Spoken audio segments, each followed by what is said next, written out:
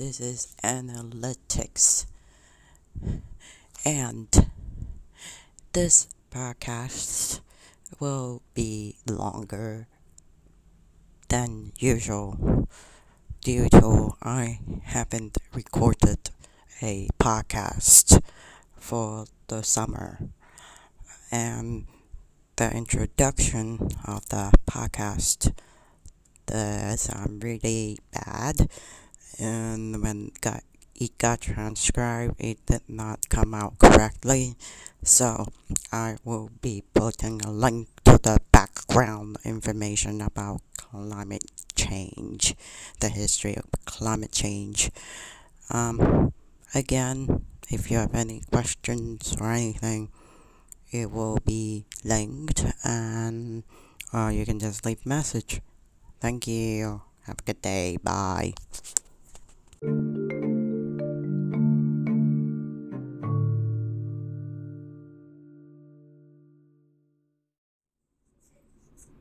Hi, this is Alex. The topic that I'm gonna talk about, there's a preface to this, so I'm gonna go ahead and tell you why particularly I'm gonna pick this subject. So, here you go.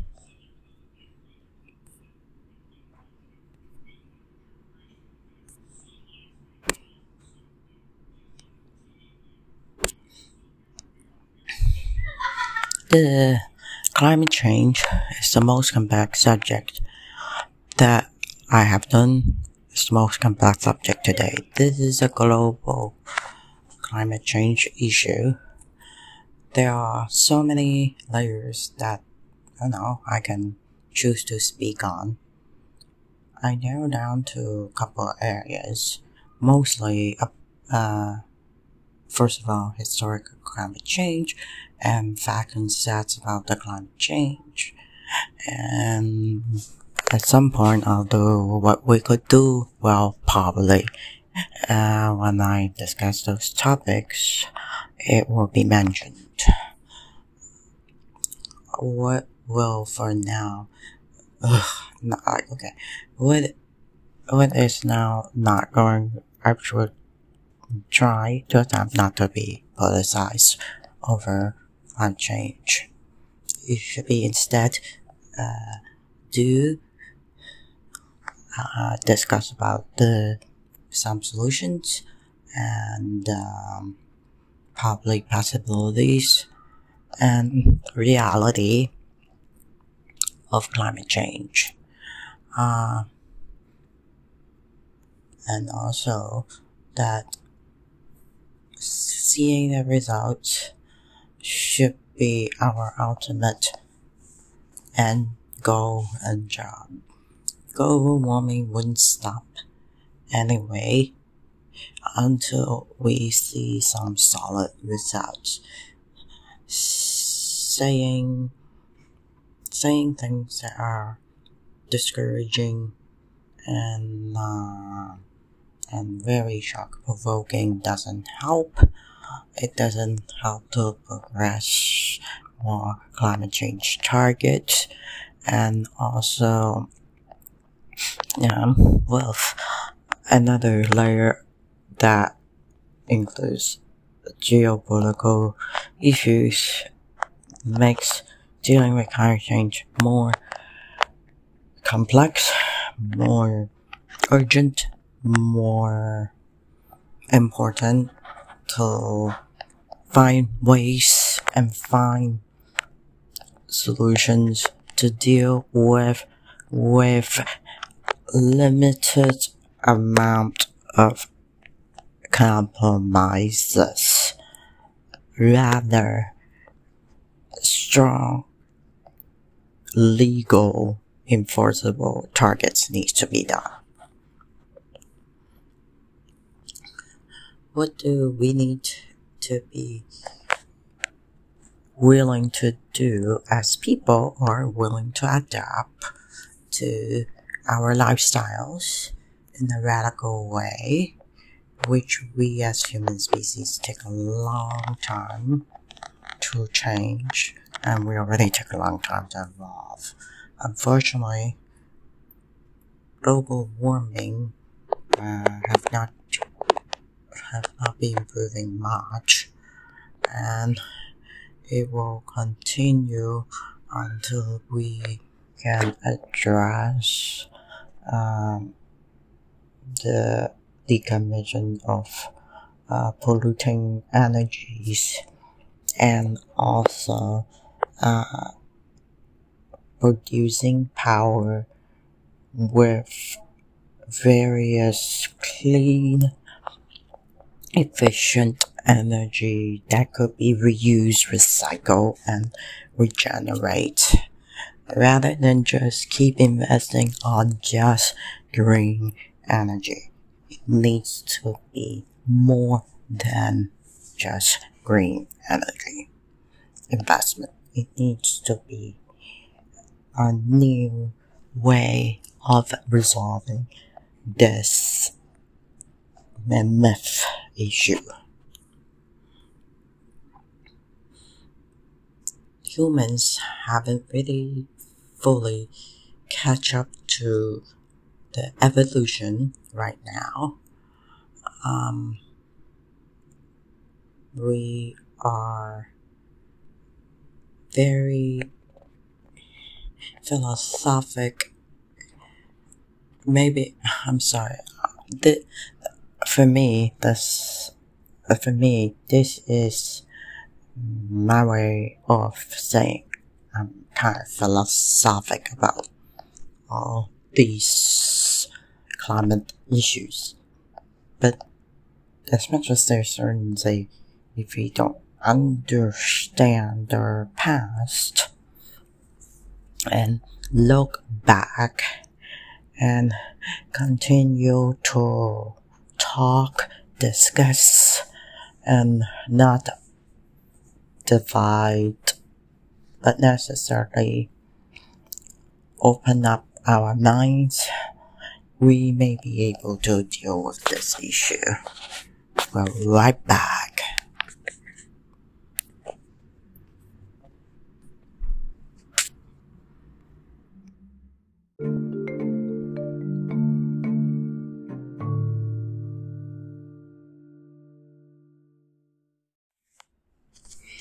Continue more about the history.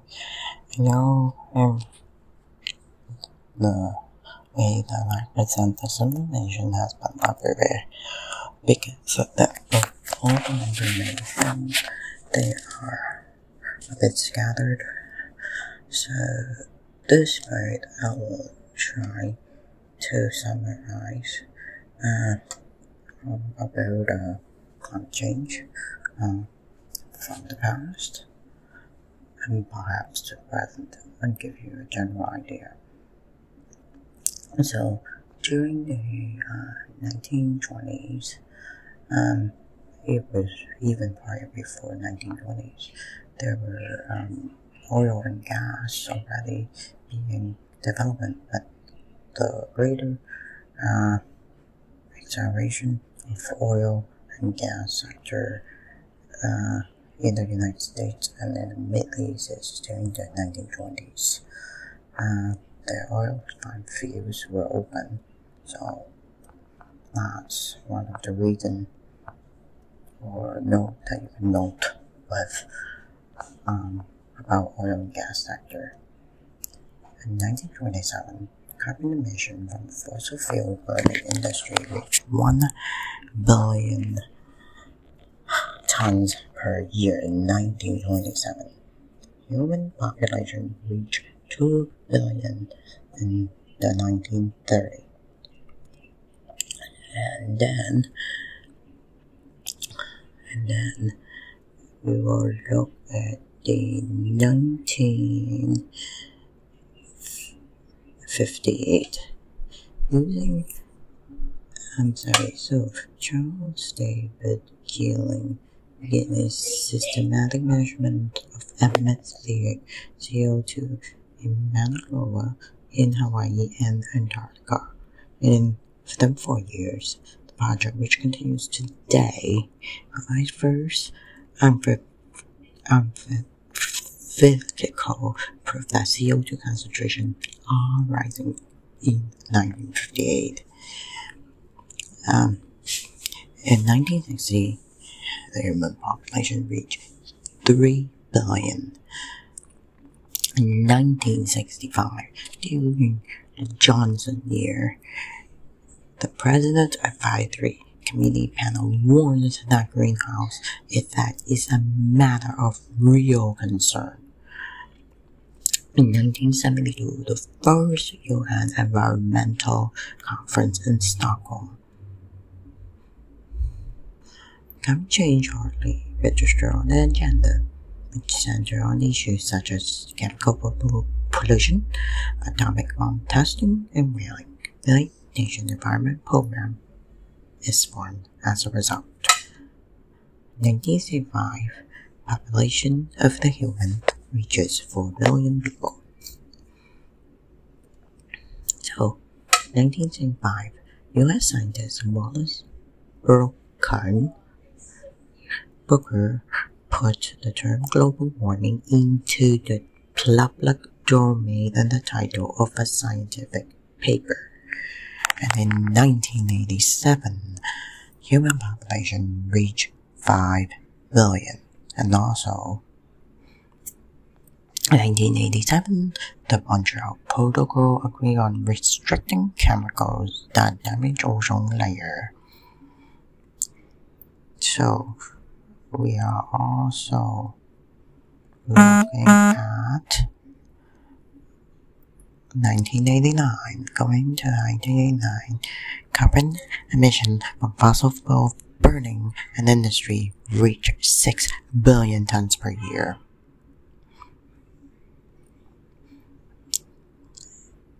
And throughout the 90s, there were IPCC, there were various protocols and Earth summits. So that you can see online and in the news. You can read it again when I link those links. And in 1999, human population reached 6 billion people. And 2005, the Kyoto Protocol became international law for those countries that are still in it. So, and in 2006, the Stern Review concludes that climate change could damage global GDP by up to 20% if left unchecked, but curbing it would cost about 1% of the global GDP. In 2006, carbon emission from fossil fuel burning industry reached 8 billion tons per year. And in the 2007 IPCC Forest Assessment Report concludes that more than 90% likely that humanity emission greenhouse gases are responsible for the modern day climate change. Then we will look at going forward to 2008. The key number we need to remember is 400 parts per million. That was the highest about over a millennia ago, and now in 2008, half a century after beginning observation of Mauna Loa, the Keeling project showed CO2 concentration have risen from 315 parts per million in 1958 to 318 parts per million in 2008. So that's what we need to look at the numbers. We will continue after that. Hi, back again. Since there's so much information, I gotta try to link as many things as possible. So, gonna try to wrap up, these information.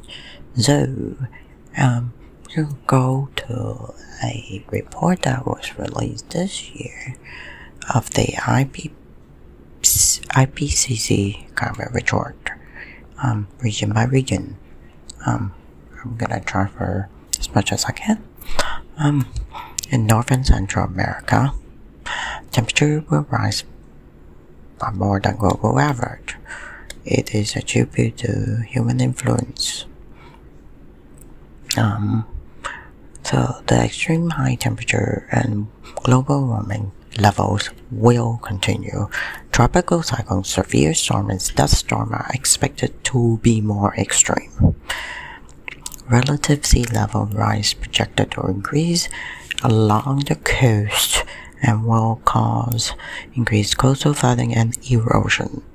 Ocean acidification along the coast and marine heat waves are projected to increase intensity and duration, while strong decline in glaciers, permafrost, or snow cover observed will continue. In Europe,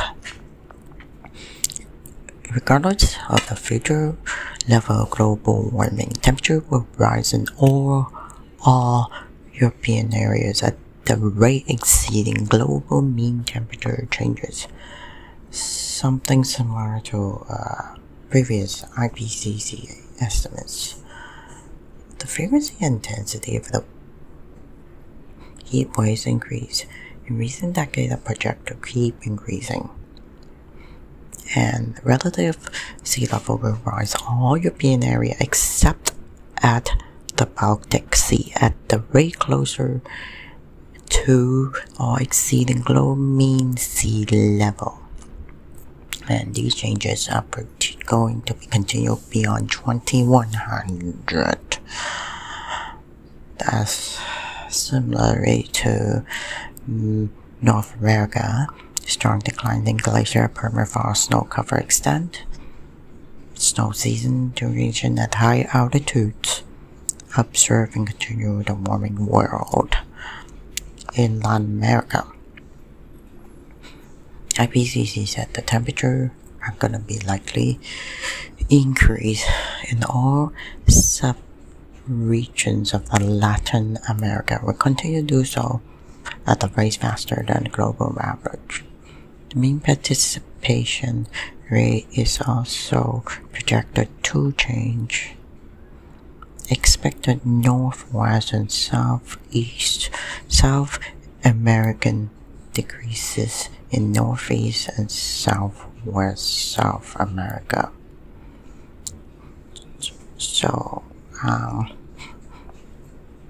glacier loss and permafrost again in this region are likely to continue in the Andes mountain range under all greenhouse gases emission scenarios in the report, causing important reduction in river flow and high magnitude glacial lake outbursts. Aridity and agricultural drought are also expected to accelerate in a number of Latin American countries. In Africa, rate of surface temperature increase has generally been more rapid in Africa than the global average, with human-induced climate change being the dominant driver. Marine heat waves have become more frequent in the 20th century and are projected to increase. Relative sea level has increased at a higher rate for over 3 decades in Africa, and this is likely to continue, contributing to increases in the frequency and severity severity of coastal flooding in low-lying areas. Asia. Heat extremes has increased while cold extreme has decreased in Asia. This trend will continue in coming decades. So, fire weather season will lengthen and intensify, especially in North Asia. Average and heavy participation rainfall will increase over much of Asia.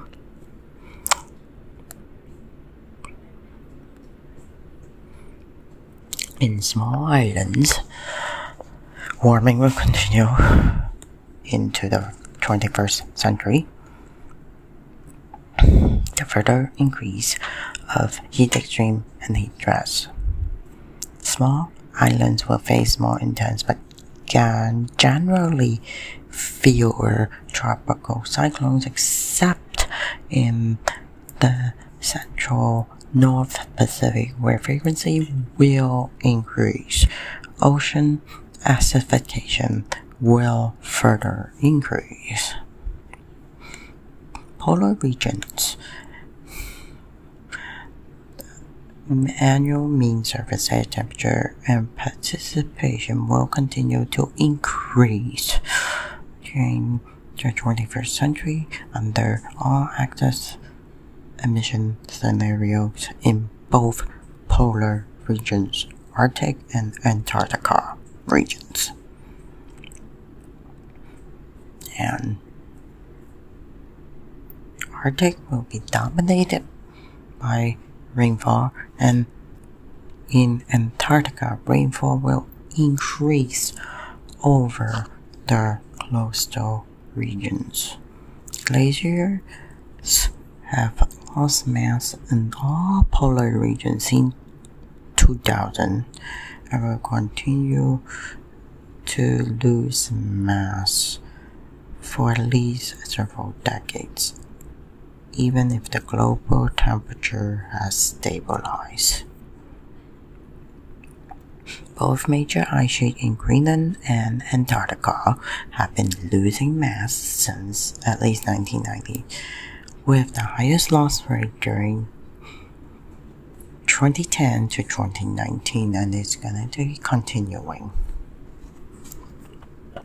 We'll be back again. Back again.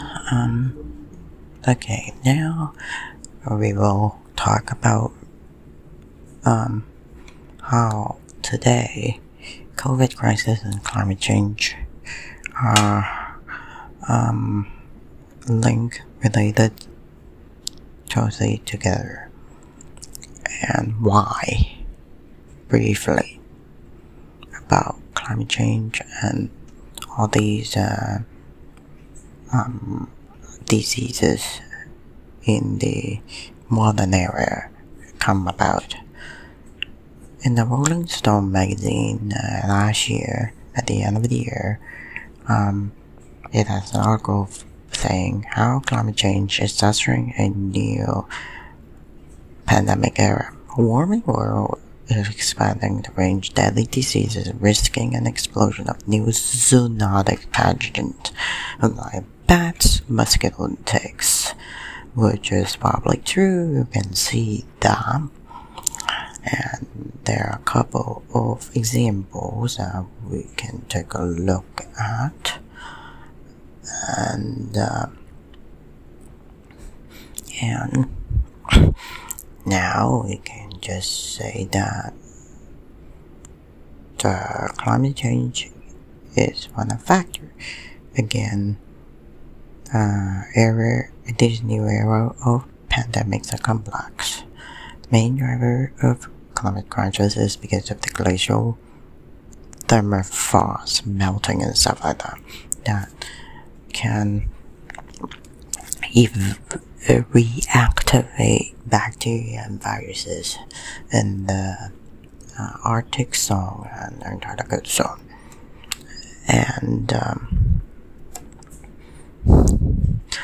Also, in tens of thousands of years, Arctic haven't seen too much daylight, and we will take a look at the past again, about diseases, review them briefly.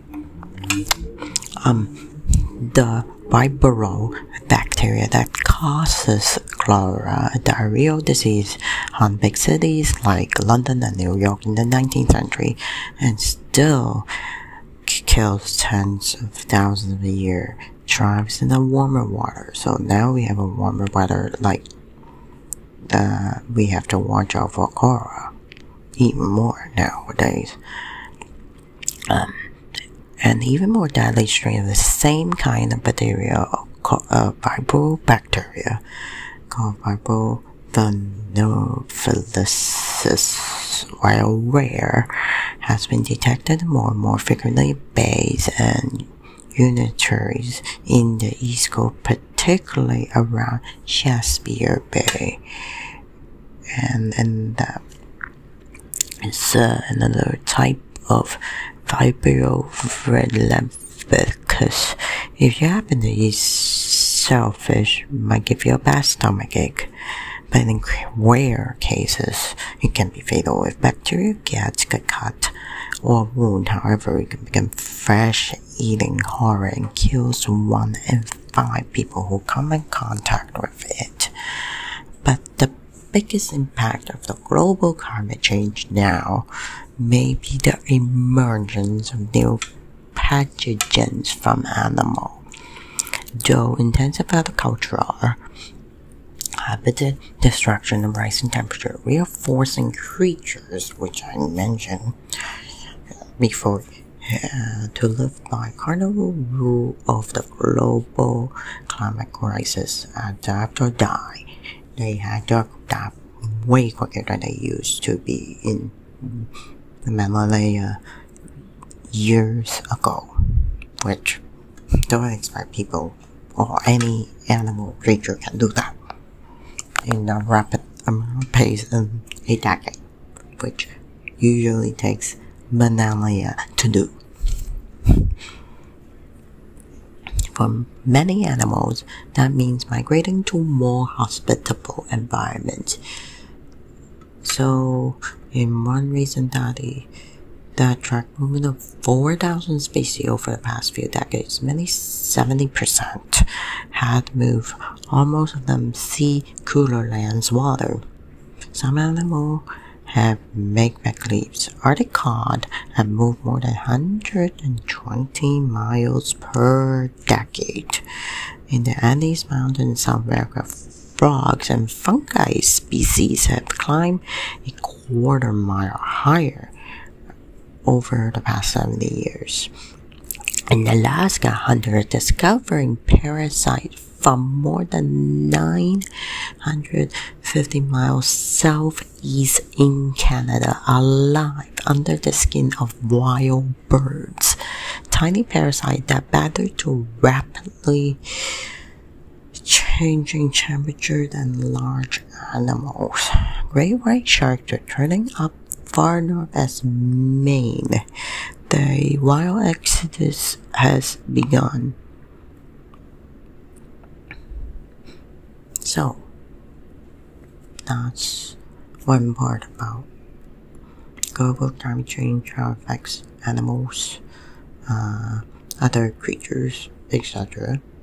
So, gonna link that article and going to perhaps discuss more about global climate change effects in the current time and what we can do the next time. And till then, see you again. Bye.